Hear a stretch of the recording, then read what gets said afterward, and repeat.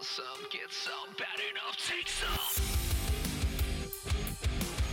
Whoa! Back alive and in living color or something like that. Episode 73 of FANGIN and BANGIN with Gangrone. Raymond sitting over there in the dark corner.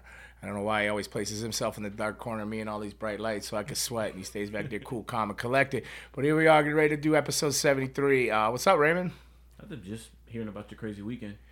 Yeah, it was a crazy weekend. I know for a fact I don't want to smoke weed. I know weed don't agree with me.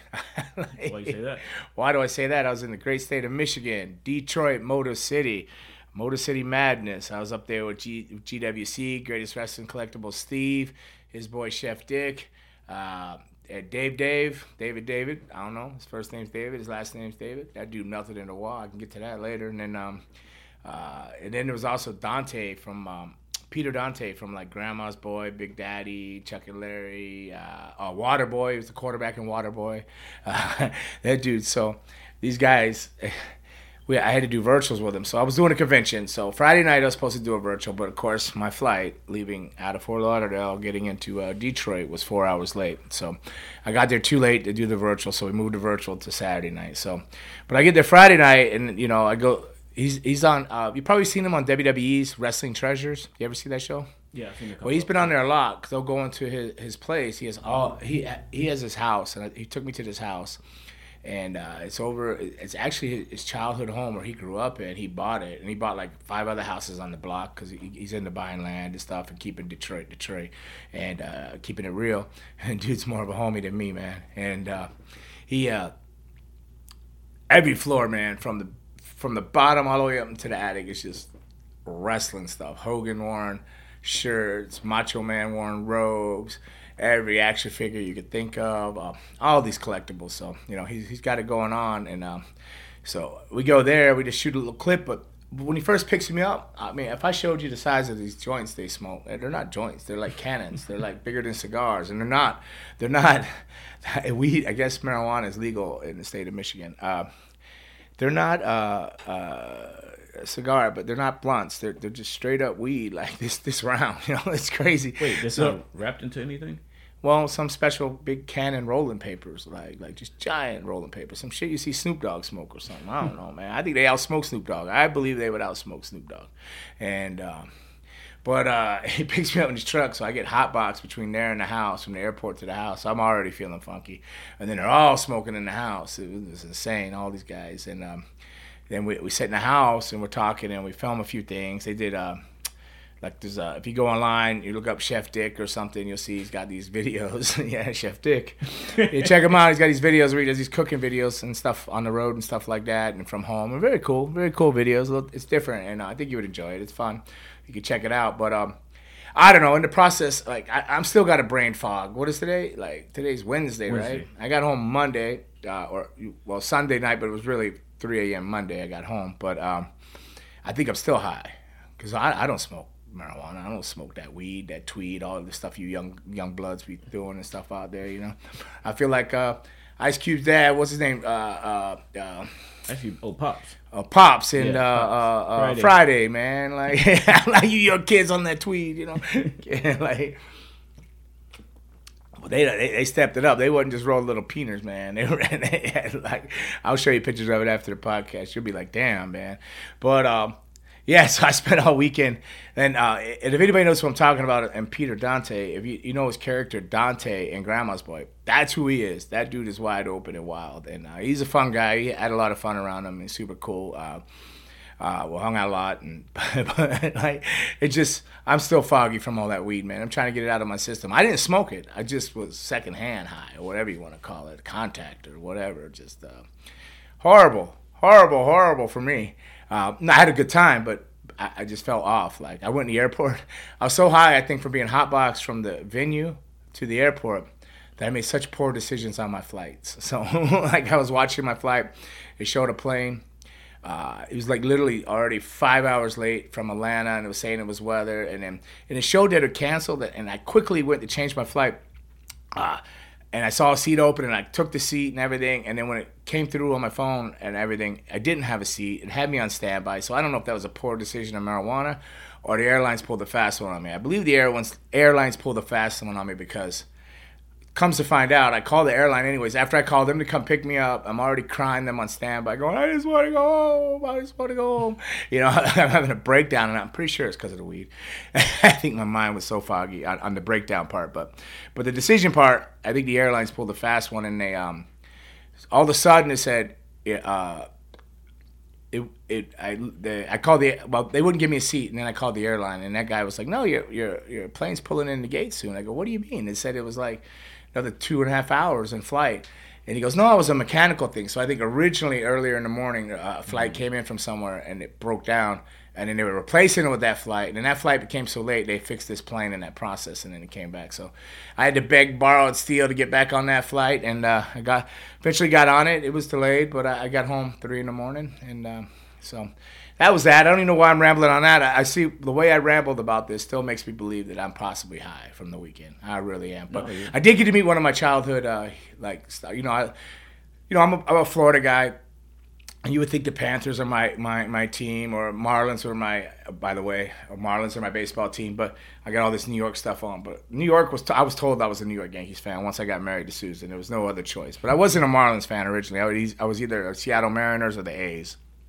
But New York is playing the A's right now in the series. But what was I getting there? Oh, so I wasn't a Panthers fan. You know, we didn't have baseball, so there was no Marlins. So you know, those are the teams I went with. But obviously, I'm a Yankees fan right now. Probably will be till I die, because this is my last marriage.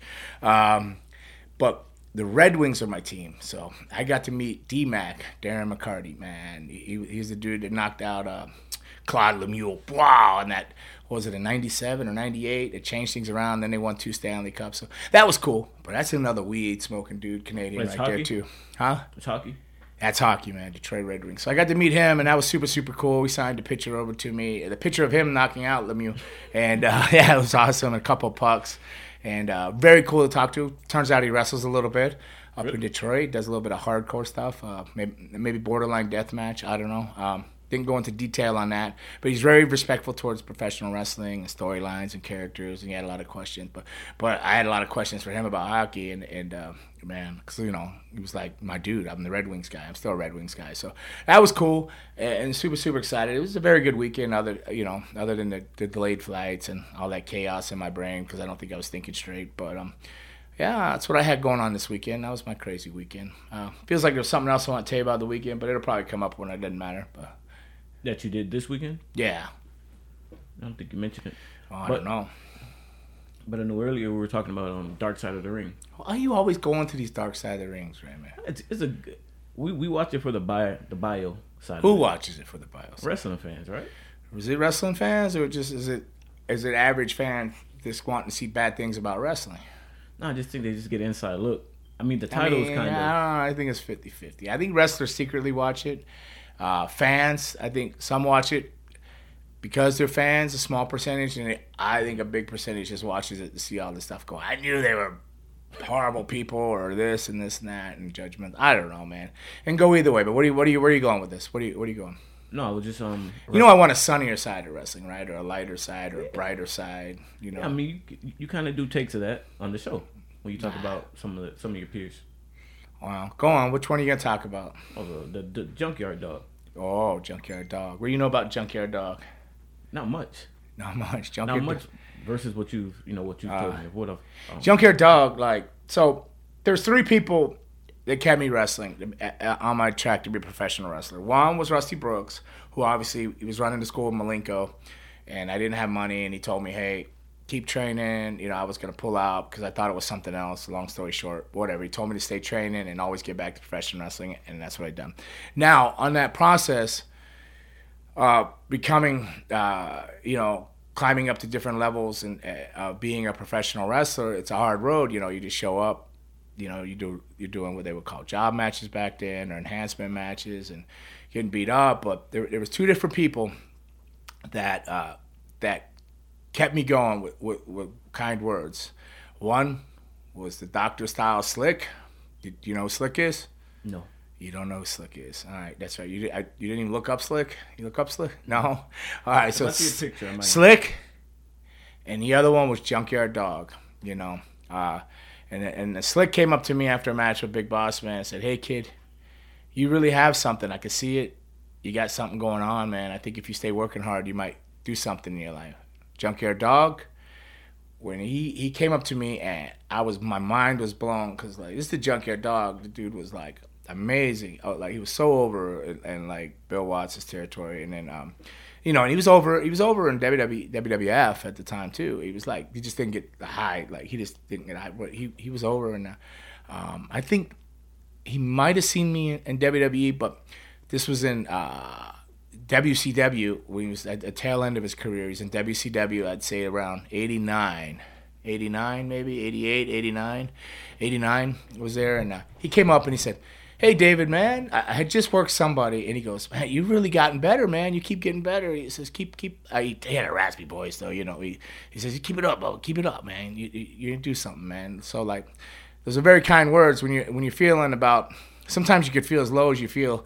Sometimes after going and getting beat up, you could wonder, is this a good thing or not thing? You're not literally getting physically beat up, but doing a job match, you get squashed in a minute or 3 minutes, or if you're lucky, you can take a 5-minute beating that could feel like forever in there. But he knew my name and called me by my name threw me off, and that he gave me encouraging words saying that I was doing better and he could see something in me, and that meant a lot to me coming from the Junkyard Dog and both Slick, man. And it's so strange that the two of the guys are black that gave me encouraging stuff. I think they knew I was a little hood rat coming up out of Deerfield and Doom City and Third World over there, growing up on the right side of the tracks, baby, where we do some fanging and banging and we have some fun in life and we understand, we appreciate what stuff we get later on down the road. So thinking of that too, I'll go back to Deerfield. Where I grew up, and I'm going to do a summer rec show where I went to summer rec, but I think they're a little spoiled now. They got a gymnasium and all this. Our parents would wheel us up. If not, I'd had to ride my bicycle up there to the summer rec. They'd drop you off as at Pioneer Park. You'd be outside in that sun all day and then wait for the little food truck or whatever it was that rolled up and gave you a little peanut butter and jelly box lunch, but you sure appreciated that box lunch. But you would just fish all day or play baseball or do not what in the park all day long. But I loved it. It was cool. And then that only lasted so long before my parents said, "Yeah, you're out of here." Shipped me up to Georgia every summer, and that's where I ended up cropping tobacco one year, harvesting watermelon, picking blueberries. Well, probably why I don't smoke, Ram, is because I had to crop tobacco. I don't know how old I was. I was 11. Whoa. 10 or 11, yeah. They didn't want us getting mixed up in that hood out there in that we be running them streets during the school year. And they were afraid to see what we were going to do in the summertime. They weren't going to leave us alone out there. And that summer recreation thing with little kids, we already started not even, we was running that stuff, you know what I mean? Like all over the place. They weren't really being watched, But it's good now. The programs have stepped up and things are really good. And I love the program, actually. I say we weren't being watched, but we were being watched. We didn't do anything too bad, but my parents just thought we were up to no good. In the neighborhood, we were up to no good. At summer rec, we would play baseball, murder ball, some kind of ball. You never played murder ball? Maybe with a different name. Yeah, you take a cup, right? Take like a Dixie cup, like a little waxy, papery cup that you can fold, and you put sand in it, and you ball it up. You ball it up, and then you just throw it up in the air, and then somebody grabs it, and they keep running away. You try to tackle them and kill them and get that away from them. Then the next one gets it, and you're running to the side. It's just murder ball. You just kill the guy with the ball, but you willingly got the ball for people to come after you. It was like, boy, it didn't matter if it was on asphalt or dirt or in the grass. But it was your ass because it was on, man. It was on. It was on like Donkey Kong. Man, those are those fun games. You ever play ass? Ass? No. You never played ass at the racquetball courts? You take the tennis ball and you throw it back. You got to catch the other guy throws it. You catch it. If you drop it, you got to run to the wall and tag the wall and get back. If they hit you with the ball before you get back, that's A. It happens 3 times, then you got ass, ASS. Then you had to go lean up on the wall while everybody playing the game took a shot at throwing it right at your ass. Like, wow. These some hood games, man. Games I never heard of. Wow. These are games. I play can. That's considered a hood game? What? Cans? Cannons? Cans. With the basketball. You don't have a hoop. So you crush up the soda can and you put it in front of the person and you have one in front of you and you just toss it. And if it hits the can, it's a point. Oh, I'm sure. I guess that'd be considered. Yeah, that's a Yeah. definitely. I think I'd get up in the brackets. I never played that. I was a little bit more physical. Now it explains a lot about you. Now I was a bit more physical. We were a murder ball, man. But I'm looking forward to going back to Deerfield. Oh my goodness, I forgot the name of that. Something Leon. Dr. Leo J. Rob Jr. Dr. Leo J. Rob Jr. Dr. Leo J. Rob Jr. Gymnasium. So this is a daytime show for the camp kids, and then the evening show you can buy tickets to. And that's at 7 p.m. that starts in Deerfield. So I'm looking forward to that. Friday night, June 30th. Not sure when this will air. Maybe it'll air before that. If it does, I'll see you all there. If not, I'm just telling you, I'm looking forward to being there. So, all right, Raymond. So back to what? Your darker side of the rings. I got sidetracked because you brought up the Junkyard Dog, and it brought me around to him and Slick, two guys that motivated me to stay with kind words into professional wrestling, and those two really those two words, along with Rusty, obviously with the training and stuff, it what kept me going. It's what kept me going. Like at points when you're really questioning, is this worth it? Because I already had a kid, a baby growing up. I mean, my life started quick. I was a dad at 15, so had a lot going on, and so you're weighing out, man, is this really worth it? Or I need to go get that old IBM job or go over there and be working in that Publix cooler, or, settling in for the City of Lighthouse Point, or trying to get in the Fire Academy. All these great jobs I passed up to be a wrestler, But it kept me going, and I'm grateful to them both, and Junkyard Dog was special, man. He was cool. I loved watching JYD. Question. So, that was probably at a time when you were training and you were going through your career. When you made it big and you were Gangrel, the Vampire Warrior, did you ever get a chance to speak with him after that? No. Never? No, I didn't see him much after that. Not after those late early 90s. So I ran off. I was with Stampede, and then I was on from Stampede to Puerto Rico 90, 91, and then I was in Memphis in 93. And I think I don't know when he retired, like 97. I don't know when he retired, 97, late, but he just started doing indies. You didn't see him much. I didn't run across him none. But Slick I've run across and said hello to and stuff. Yeah. Slick's a cool dude. But, all right, what else you got? All right, I'm looking for you to lead this show, man. You know that I do not 6P at proper planning prevents piss poor performance. I got it here for you. So since we're on the topic of Dark Side of the Ring, this is just to bring up, certain people. So the Graham family, they're really big here in Florida. Of course they were, yeah. They still are. Their name is, yeah. The name? Yeah. Well, I mean, they did great things, championship wrestling from Florida and all that other stuff. So, what was your first experience with that family growing up? Well, I didn't know Eddie Graham. I knew Mike Graham. Pretty well, off and on, because I broke in doing championship wrestling from Florida. Like, I would drive up there. I can't remember, for my memory's so bad. I don't know if it was a Tuesday night or a Wednesday morning. I think it might have been a Tuesday morning. I don't know. I would go, or Tuesday, I'd go to Tuesday night or Wednesday night. I would go up and get beat up for $50 and love it, and come all the way back home, get back to work, a regular job. Always nice. My grandma was always nice and encouraging to me. Always gave me opportunities. It's where I met Kevin Sullivan. It's where I met Luna for the first time. It's where I would go up with Dan Ackerman, one of the owners of CCW. All the local Florida kids that would first get trained, that's where we'd go to try to get our experience and cut our teeth doing TVs was there. Because Global was around, and then Global went defunct. Global Wrestling Alliance, it was out of Pompano.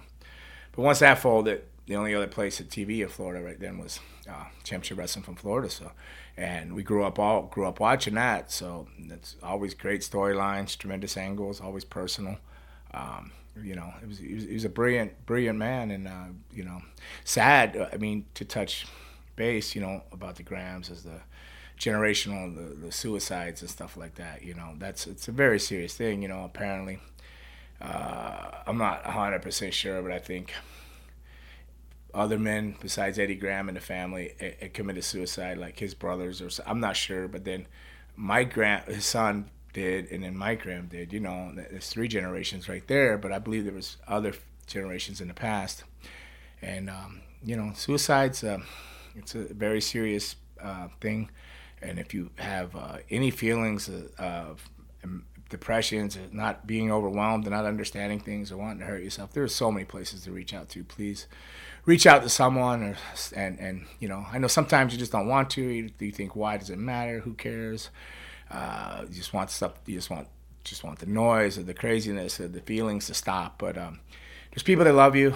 It may end for you technically, but it affects a lot of other people in life, and it changes their lives dramatically too. So, so fight a little harder, believe in yourself, and then just reach out and get some help. Just ask somebody for some help. It's out there. So just try to hold it, just to get to a phone or a computer or whatever you got to do, and reach out to somebody. I get it though. I've been there. I've been in a state where none of that mattered, and I just wanted to end it. And I'm blessed that it went wrong. It didn't work. It didn't happen. I'm still here, and I'm very happy about that. But I couldn't imagine if it did, the effect that it had on everybody around me and everything for a little while. I mean, some people personally, lifetime change, but you just hang in there and just keep pushing and reach out to someone, please. I mean, words are important. Kind of like what you touched on earlier with the Junkyard dog and what you say to people. Those simple little words. You don't know what's going on in somebody's life. A smile, just one smile. I try to smile and say hello to everybody. Even if they mean mug me back and cry, I'll be like, oh, well, I tried. I'm sorry, that dude's having a bad day. Then what I do for him then is I go pray for him. I say, hey, man, whatever's going on in that person's life, I say try to help them through that, give them strength and courage to change some of the stuff they can, the wisdom to know difference, just because obviously there's something going on, So, but a smile could change people. People come on, and they can see me, right? People come on, they'll see tattoos all over my head here. I'm sometimes looking crazy coming from the gym or something like that, and they might, having a bad day, and they think, oh, great, I got in here with this guy, but then you're like, hey, sir or ma'am, how are you doing? I hope you're having a great day, and then, you see a sigh of relief, and then, and then they move on, and hopefully it helped guide their day in the right way. If I just stayed on there growling or something and they were having a bad day on top of that, they'll think, where am I living, man? What's going on? There's crazy people around me, So just smile and say hello. The whole world needs a little bit more of that, a little bit of kindness in it.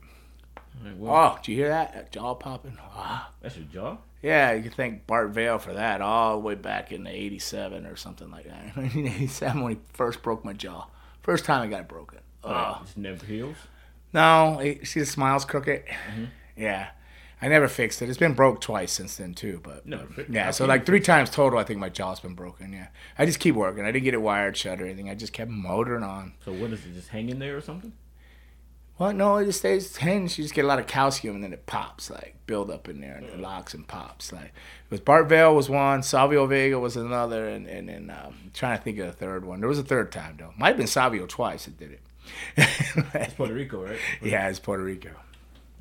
Seen some rumors about Carlito being re-signed by the WWE. Did he? I don't know. I saw rumors. Did he resign? I think it was confirmed. No. I don't think WWE confirmed it. Oh, okay. It's just I hope so, man. I like Carlito.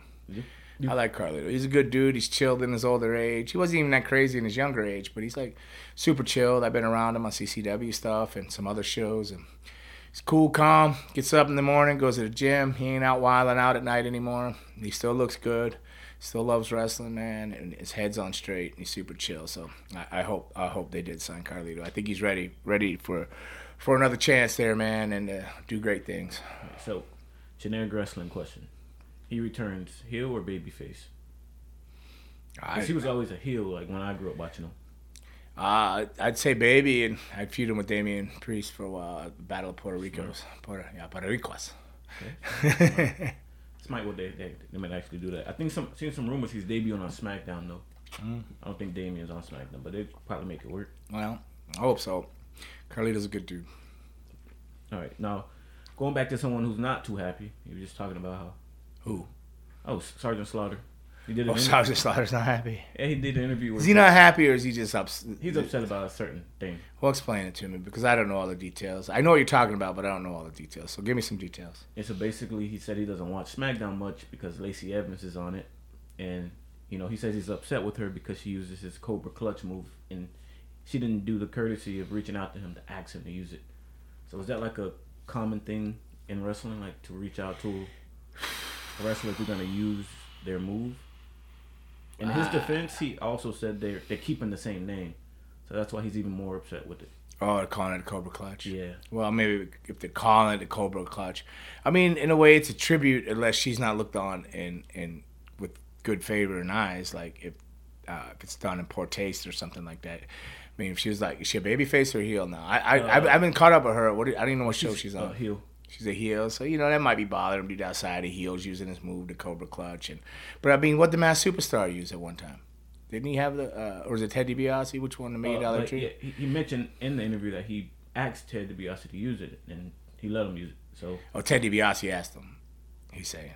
No, he asked Ted DiBiase. He took it from Ted DiBiase, right? Okay, all right, yeah. Because I know somebody else used it too, yeah, and for a finish, and yeah. Well, I mean, old school dudes. Yes, I do have people reach out to me all the time, and indie wrestlers coming up saying, "Hey, I started wrestling because of you. Is it okay? I don't know what the rules are on this. Can I use your Impaler as a tribute and blah blah blah?" And I'm like, sure, like whatever. Anytime somebody does it, hopefully they get reminded of me. Maybe that she's a heel doing it in a heel way, and she's not. Maybe he doesn't think she's the greatest of wrestlers. I don't know. Maybe he just doesn't want to see all his babyface work or all that on a heel or something, or a girl. Maybe I don't know. Maybe she should have asked him. Do you think he would have said yes if she asked him? Yeah, he said he said he would have said yes. He didn't say he would have said yes, but he said he's upset that he wasn't asked. He's saying he's upset he wasn't asked. But do you think he would have said yes if she asked him? Sure. All right, so what did she do? She asked him, he goes no, and then she just doesn't do it anyways? I mean, yeah, at least all right, well then she went the right route then. She said, at least I asked you said no, but that's what I'm doing. Like, because she was like, maybe it's because she's biting this whole scene, like she is in the military, or was in the military, or is in the or did some military. Definitely is legit with that. Uh-huh. So maybe he just feels like she's biting every, trying to ride off of his stuff. Well, I mean, I don't know that he would have said yes though. Well, you know more about him than me. He's nice to me. He's always super nice to me. See, you're saying he's nice to you, which lets me know. No. I'm just saying. I don't know. I don't know how he looks at, like, for one, very old school. Two, who knows what he even thinks about women's wrestling? I mean, who knows? I don't know. Like, it could be a lot of opinions running through his mind. Plus, he's a heel. Maybe he just wants to, the Cobra Clutch should be remembered in the Sergeant Slaughter way and all the G.I. Joe, all that stuff, all in that positive light. Maybe he thinks that takes away from and tarnishes. I don't know. Was I mad that Edge used my Impaler? He did ask, though. Well, he didn't ask me. He told me the office said somebody else was going to do it if he didn't do it, that they gave him no choice, and he thought that I'd rather do it. But he did try to call me like 15 times that night. Lot. He did a lot when he did it the first time. Because I was at a TV. They told me they weren't using me, and I don't think they realized I was still under contract, and they sent me home. And I went home, but before the time I got home, I had all these messages on my phone. I didn't hear it. I got music blasting. And then when I got home, it was... it turns out he did the DDT, in a match right then. So it was like WWE's way of going, F you, buddy, you know what I mean? But it was cool. I didn't mind that he used it. And Bobby Roode used it. I see other people use it. There's other guys that were like in TNA or something, Reno Scum. They always holler out Gangrel right when they hit the Impaler, it's flattering. And you know what? And if people recognize it as the Impaler, you know what that means? Thinking about you. They're thinking about me, or they'll remember me in that brief minute, So it's just good press for me. Has someone ever used something of yours without asking you? I mean, someone on a major scale. Oh, I'm sure. I've been on shows where guys have done it, and they don't even know who I am. They think it's Edge's move, and I'm doing shows. But that's what happens when you stay around wrestling too long on indies. You're that dinosaur. They don't know nothing about you. Some of these young kids, man, they don't know anything past the Hardys and when with the Hardys and Edge and Christian, they probably don't know anything prior, like of 90 or 2000 or 2003 or anything like that. Can't blame them, but I do in a sense. They should be watching all wrestling and understand everything. But I mean, it is what it is in this world. Everything moves fast. People are fast. Matches are fast. Moves are fast. Whatever. I'm a firm believer in slow is smooth and smooth is fast. When I'm teaching about footwork and foundations and the foundation stuff, but mostly footwork, and all that, being in the right place at the right time. I'm like slow is smooth, smooth is fast, like on the execution and stuff. It's there's 3 parts to everything: the before, the actual thing that needs to be safe, and the after. And then the before and the after are going to cover up that actual safety thing. And while out while out in A, while out in C, and keep B safe. So A, B, C. There's always 3 parts to a move, and slow is smooth and smooth is fast. Remember, you used to always tell us, if you think you're moving too slow, go slower. Yeah. Slow it down, man. Slow it down. What was the question? Have you ever got heat for using someone else's move, like coming up? No. No, I've never gotten heat, but Jake has busted my crotch a few times. So Jake's on a show. Jake and Lynn Denton claimed they invented the DDT. It was the grappler and Jake. And they said he had a front face lock on and he fell. It was the DDT. Who knows what the real story is? Both great guys. I learned tremendously so much from both Lenny and the grappler and Jake. Lived with Jake a little bit in Puerto Rico. Grappler was booking Portland when I was up there at the end on some indie stuff, and just learned a lot from him. Both so knowledgeable and stuff like that. So I was on a show somewhere, and I do the regular impaler, which is a lot like a DDT. And Jake was there doing an appearance. So I said, "I'm sorry, sir. I want to know if it's okay if I do this version of a DDT. I don't know if you're wrestling on the show or not, or what you're doing, but out of respect, I wanted to make sure I talked to you." He goes, and he just looked at me like, it felt like forever. Crossed his arms, looked at me sideways, and goes, "Yeah, sure, yours is the shits anyways." He just walks off. So I actually do that to people sometimes now. I say the same thing. He just walks off, and I think, okay. I said, well, you know what I'll do to myself? I said, I do it. I used to do it 2 different ways. When I had my shoulders were really good, and I still do it every once in a while in a bigger feud. If it's a blow off and the guy ends up kicking out, which you never really want anybody to kick out of your finish. But if you had this giant feud and you're all built to a certain level, then it makes it okay too. But if that happens, I do a thing where I'll pick them up in a waist lock and I bring them up over my shoulder so their face is up in the air. Their 10 toes up, their lower back's on my shoulder, and then I push them up. I come around and I go into the DDT.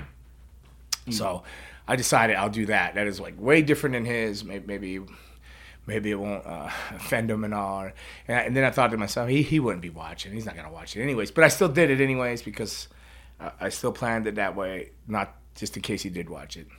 Little did I know, halfway through my match, he walks halfway out to the ring down the aisle and just stands there with his arms crossed, waiting for me to do the DDT. I almost didn't do it. But I did the other one where I put him up on my shoulder, I spin him around, and I hit it right there. He looks. I think he just walked off after that. I get to the back, and I said, "I'm sorry. I thought you said it was okay to do it." He goes, "It was still the shits. I just wanted to make sure." And he just walked off.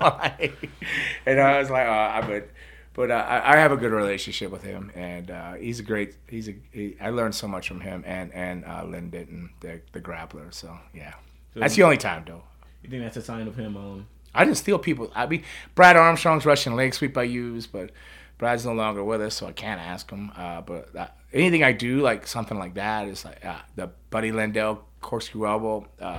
I jump with it and spin. It's all a tribute to them being like just to them. Like the young kids say to me, "Hey, I just admire just that." I love Buddy Landell. I love Brad Armstrong. Two great, amazing talents, So, I guess I've done them, but none of them give me crap, and neither one of them are on this earth anymore. If they're giving me crap, it's from heaven, But it's done truly out of a tribute because I admired their work, Yeah, I seen something recently also about Jake the Snake. If I was offended by all my students because they do everything. The reason I don't want to work shows in Florida for CCW a lot of times is everybody I trained is on the shows. So I go on there and they'll put me on last. So if I go out there and I watch the matches from like 1 to 4 or 5 to 7 or whatever it is, I'll see every move I've ever done on all those matches because I trained them all. And their footwork's great, their foundation is great, but then they start doing the higher impact stuff, and it's all moves. And I'll come back, I go, I'm on the show. They go, I just love it so much. You trained me. It's a tribute. And I go, well, you can't do that you can't be on a show with, like, for example, Jake the Snake and do a DDT. I just want to let you know that. I get it here. I'm flattered, whatever.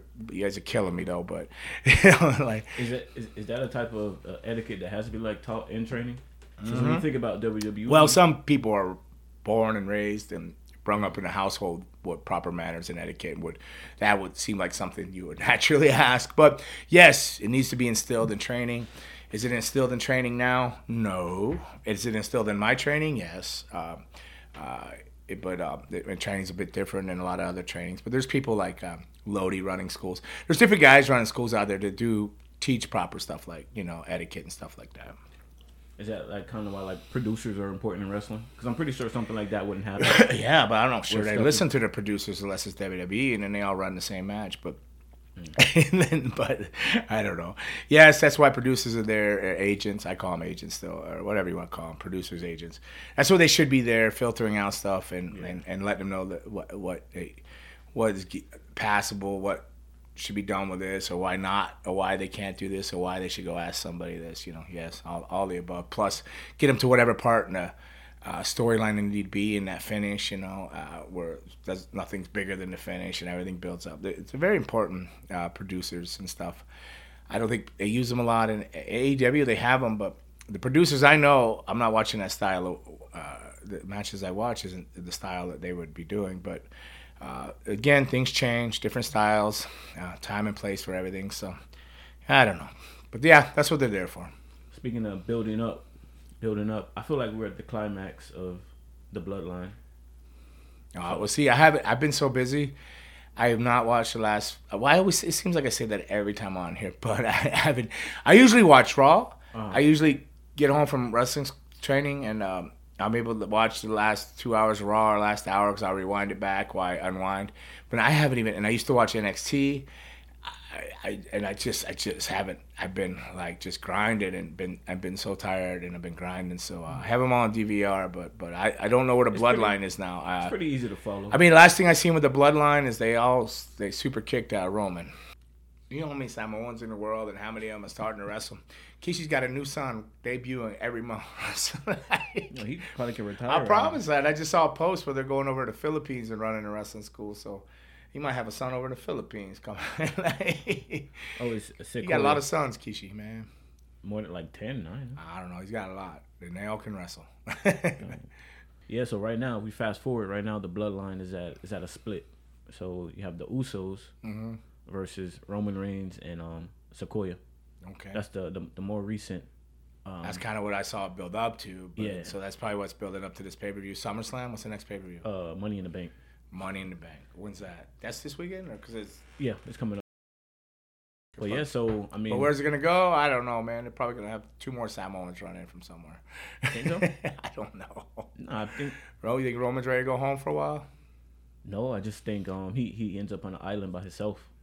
I just feel that way. I don't know. I feel like he, when that Denzel Washington, when he got betrayed at the end of that movie. Which movie? He get betrayed at the end of all these movies. Yeah, well, Denzel always dies. The Training Day. He didn't get betrayed. Denzel was a straight up heel gangster in that. He was ripping everybody off and hustling everybody. Exactly. The Russians came and shot his ass.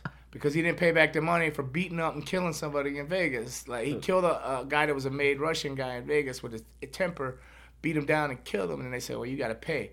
If you don't pay by this certain time, we're going to smoke your ass. Well, that little white boy, Ethan, went over there and took that money back so he couldn't pay them Russians from all that shit. Denzel was hustling the whole movie, that whole Training Day, hustled that young kid that whole movie. And then, Denzel was corrupt. He was like, crooked as hell in that, but I loved him in that, though. That's one of my favorite movies, Training Day. Ask me. I know the plot. Yeah, you talk about it in training. You use it as like a... Wow, yeah. The best way to sell everything is when Denzel gets shot in the ass by Ethan Hawke and goes, oh, no, you didn't just shoot me in the ass. That's that natural sell for everything. Whether you're getting hurt, mad, or whatever. That sell works for it all. I feel like that's where Roman's headed, where everyone just betrays him, and he's just standing in the middle, like on his own. Betrays him, but I get what you're saying. They betrayed him. The whole neighborhood kind of turned their back on Denzel because he was thugging and bugging on him, and he was bullying them and this and that. They was tired of the police rolling up there and telling them what to do, and then sleeping with their girl up in the hood and all that stuff. And Oh, that wasn't his girl in the hood. Oh, it was his girl. Yeah. Oh, okay. I thought it was somebody their else. hood. It wasn't Denzel's hood. Yeah. Denzel lived across town. They never actually showed you where Denzel lived, did they? Nope. No. Did we even see his wife or family? They had a wife, or it was just her. I don't know. Man of mystery, Denzel wasn't that. Yep. Man up. I feel like that's where it's gonna be. Yeah, where everybody kind of turns their back and pulls away because he's just all that. But hey, Denzel got shot by all them Russians up at the thing. It was a couple alternate endings. Hopefully, Roman don't get shot by the Russians. Is The Rock gonna be the Russian that comes and chops off Roman's head, or is it gonna be Cody? I don't know. Maybe they still try to build to that. Who knows? Yeah, he has to fall. I don't really know. He has to. Hey, that's his life. I don't know. You're watching it, not me. You tell me when it happens. Yep. I'm so damn busy still trying to wrestle and grind out there on the weekends. Hobbling and wobbling and fanging and banging and grilling and chilling. All right, so, I mean, obviously we're not the only wrestling podcast out there. All right, so I was listening to Cornett last week, and I seen you on the thumbnail. And I was like, what? Gangrel was... a few people sent it to me, but I didn't listen to it. But you told me what it was about before we started. So. Yeah. But go ahead, explain it. All right, so there was a lot of confusion. There was a question asked or sent in about an incident. They said that you quoted and said that your career was cut short and your opportunity. My career was not cut short because of that. But go ahead. And then that you missed an opportunity with winning the European title because you were caught up in some sort of backstage incident. All right, yeah. So I was doing a podcast with somebody that CCW asked me to do it for. I forget the name of the guy, but I was super late to it. Like I wasn't late. I was there on time to do it. But I mean, I rolled in. Usually, I sit down a half hour. I'm chilled. I have coffee and prepare. I ran into the wrestling school and they were just talking about some stuff. So I said something, but it was like half. Like I don't think it was explained all the way because I kind of cut myself out of it and go, what? Why am I even putting that shit out there? Why am I even gonna say that kind of stuff? Because it'll just get like with those. Whenever I do a podcast, which I don't like to do other people's stuff. Yeah. You know that. Like I don't like to do it because then stuff ends up out there and clickbaited and twisted and then you never hear the end of it. It just makes you nauseous to your stomach. Makes you just sick. But since being here asking, I'll try to remember it to the best of my ability. And it wasn't just a random guy. It was a guy working in pyro or some type of thing like that backstage. But he wasn't a regular guy. But I don't know why he did it or if he was put up by higher powers to do it or whatnot, but he had a tape recorder under a table and he was offering to sell people different types of steroids backstage. Now, I wasn't the only one, and I can tell you, I'm not going to bust out other people's names, but if you look at the attitude there, ain't nobody wasn't in shape. Everybody was like beefed up and lifted, everybody was looking good. But so when this guy came to me, I was with Luna. And I just played it off. I was like, well, I just came back from a shoulder injury. I said, oh, well, Deco helped my shoulder heal or whatever. But I absolutely did not pick anything up from him. I just didn't. I didn't trust him, and I didn't know what was up with it. But I don't know how, if it was whatever later. But it was before the pay-per-view for where I did the Royal Rumble and I wrestled X-Pac for the European Championship. That was before that. Had to go to a meeting, and then there was some higher uppers coming out pissed off, like wrestlers, and shaking their head and stuff. So I had a pretty good idea that they were in there, but I was in a room with I was in a room with 6 or 7 other peers, other wrestlers in a room. And it's a true story where Vince McMahon was in there going, I'm not throwing stones in glass houses. Apparently somebody has taped you all. And they said you bought steroids and blah, blah, blah, blah, blah. Now, you can take a test and prove that it's bullshit or whatever, and we can put it all to an end, or you could take the alternative. Now, I'm sitting there thinking, why the hell am I in here? I didn't buy anything. I didn't offer to buy it. I certainly didn't buy it. I didn't trust the whole situation. But what I was thinking, on top of that, when it came to the testing, I was like, oh shit, man, I was just doing cocaine and ecstasy the night before. And I was going, I don't want to, if I give them my blood or whatever, or my pee, how's that work? I don't even know. I was thinking, am I going to open a can of worms? Am I going to get in trouble for all this other stuff? Because I used to run wild. I was a bit of a wild child. And, but I was innocent of that other shit. And I was like, man, this is a bitch, man. This is a motherfucker, man. I was like, what do I do? Luna was in the room too.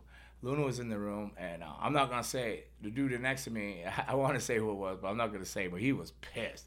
Because this dude was going, you trying to tell me The Rock, Stone Cold ain't on steroids and blah, blah, blah, and all this shit.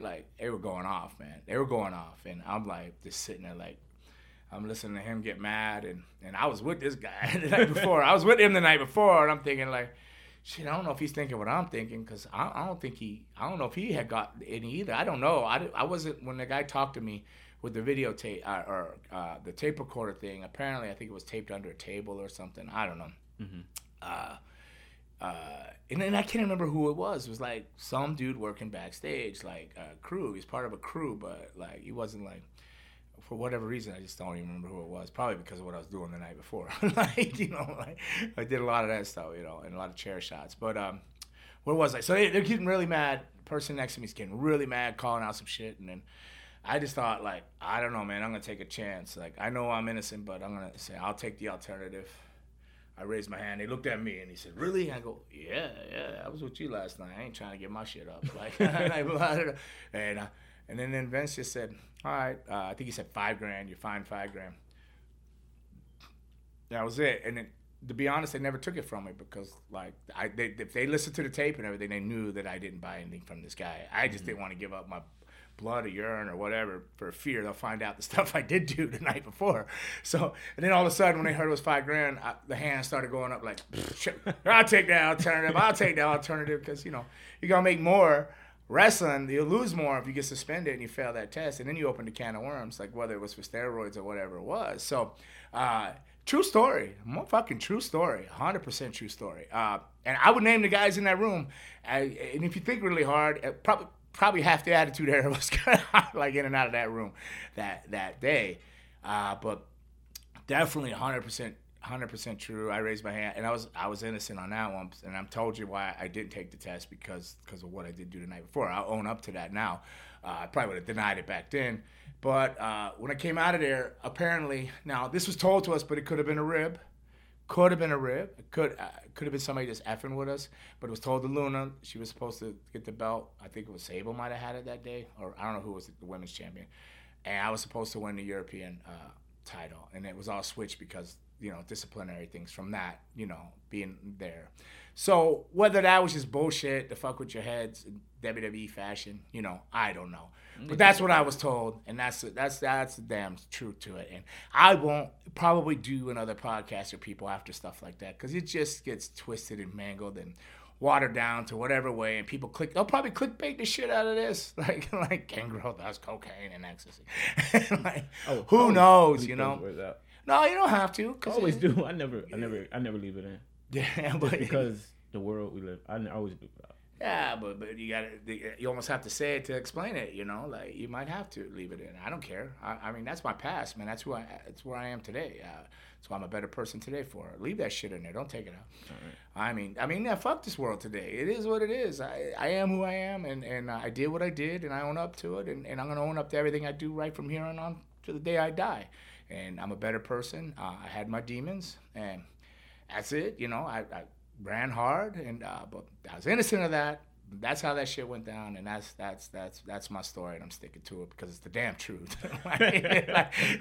So I was so tired. I knew when I said that I did that interview, I went, because I just rambled it kind of half-assed, and I cut myself off going, why am I trying to even explain this to something? And then I go, they're gonna butcher this up, and I'm gonna.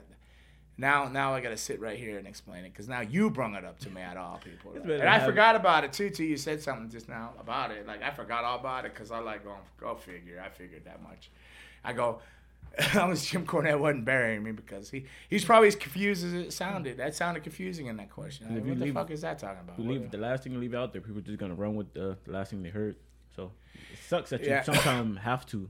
Yeah, but there was a lot of wrestlers, man. And I'm pretty sure, I can't say that the guys coming out of that office ahead of us, they were really upset and pissed and fired up. Words like, this is bullshit, some bitch, and you know. I don't know. People coming out of there, and then we all went in a group. They were like a little bit higher level than us, and then our group went in as a group. And I don't know who in our group bought or did what, but they obviously were all on tape or something. For some reason, they were in that room. I didn't. But yet I was still in that room, so I knowing that I didn't makes me think maybe some of them didn't. I don't know, but I chose to take the test because of the partying I was doing the night before we were called in that room. Like, you know, the lifestyle, rock and roll, everything all the time. Life in the fast lane, baby. You know what I mean? Want some, get some, bad enough, take some. I was taking it all. I was getting it on, man. I was rocking and rolling, fanging and banging. I was like clanging and hanging. I was doing everything. But, and I don't regret it. It's just who I was. It's who maybe took me on my journey where I am, and I'm still on a journey. And you know, I'm looking to do a lot better things with my life. You know, have a better life. So that's it, man. All right. Well, that's a perfect way to end the show. Yeah, you some bitches. Like, come on, man. Come on. When something's on me, it's on me. Like, I ain't gonna make shit up either. Like, and I think Jim Cornett should know that, or anybody else, because he probably seemed confused. He didn't think so. He just didn't even know what to say. Yeah. Like, what? Because who would be back there doing that? But truly was. A dude brought us in another room. They said, hey, we talk. He was trying to move like things. He was recording people and setting people up. True story. And it was just prior to that pay-per-view where it was a Royal Rumble, and it's the one I wrestled X-Pac at for the European title. But that's it. That was episode 73 of Bangin' and Bang with Gangrel and Raymond over there in the corner. And want some, get some, bad enough, take some.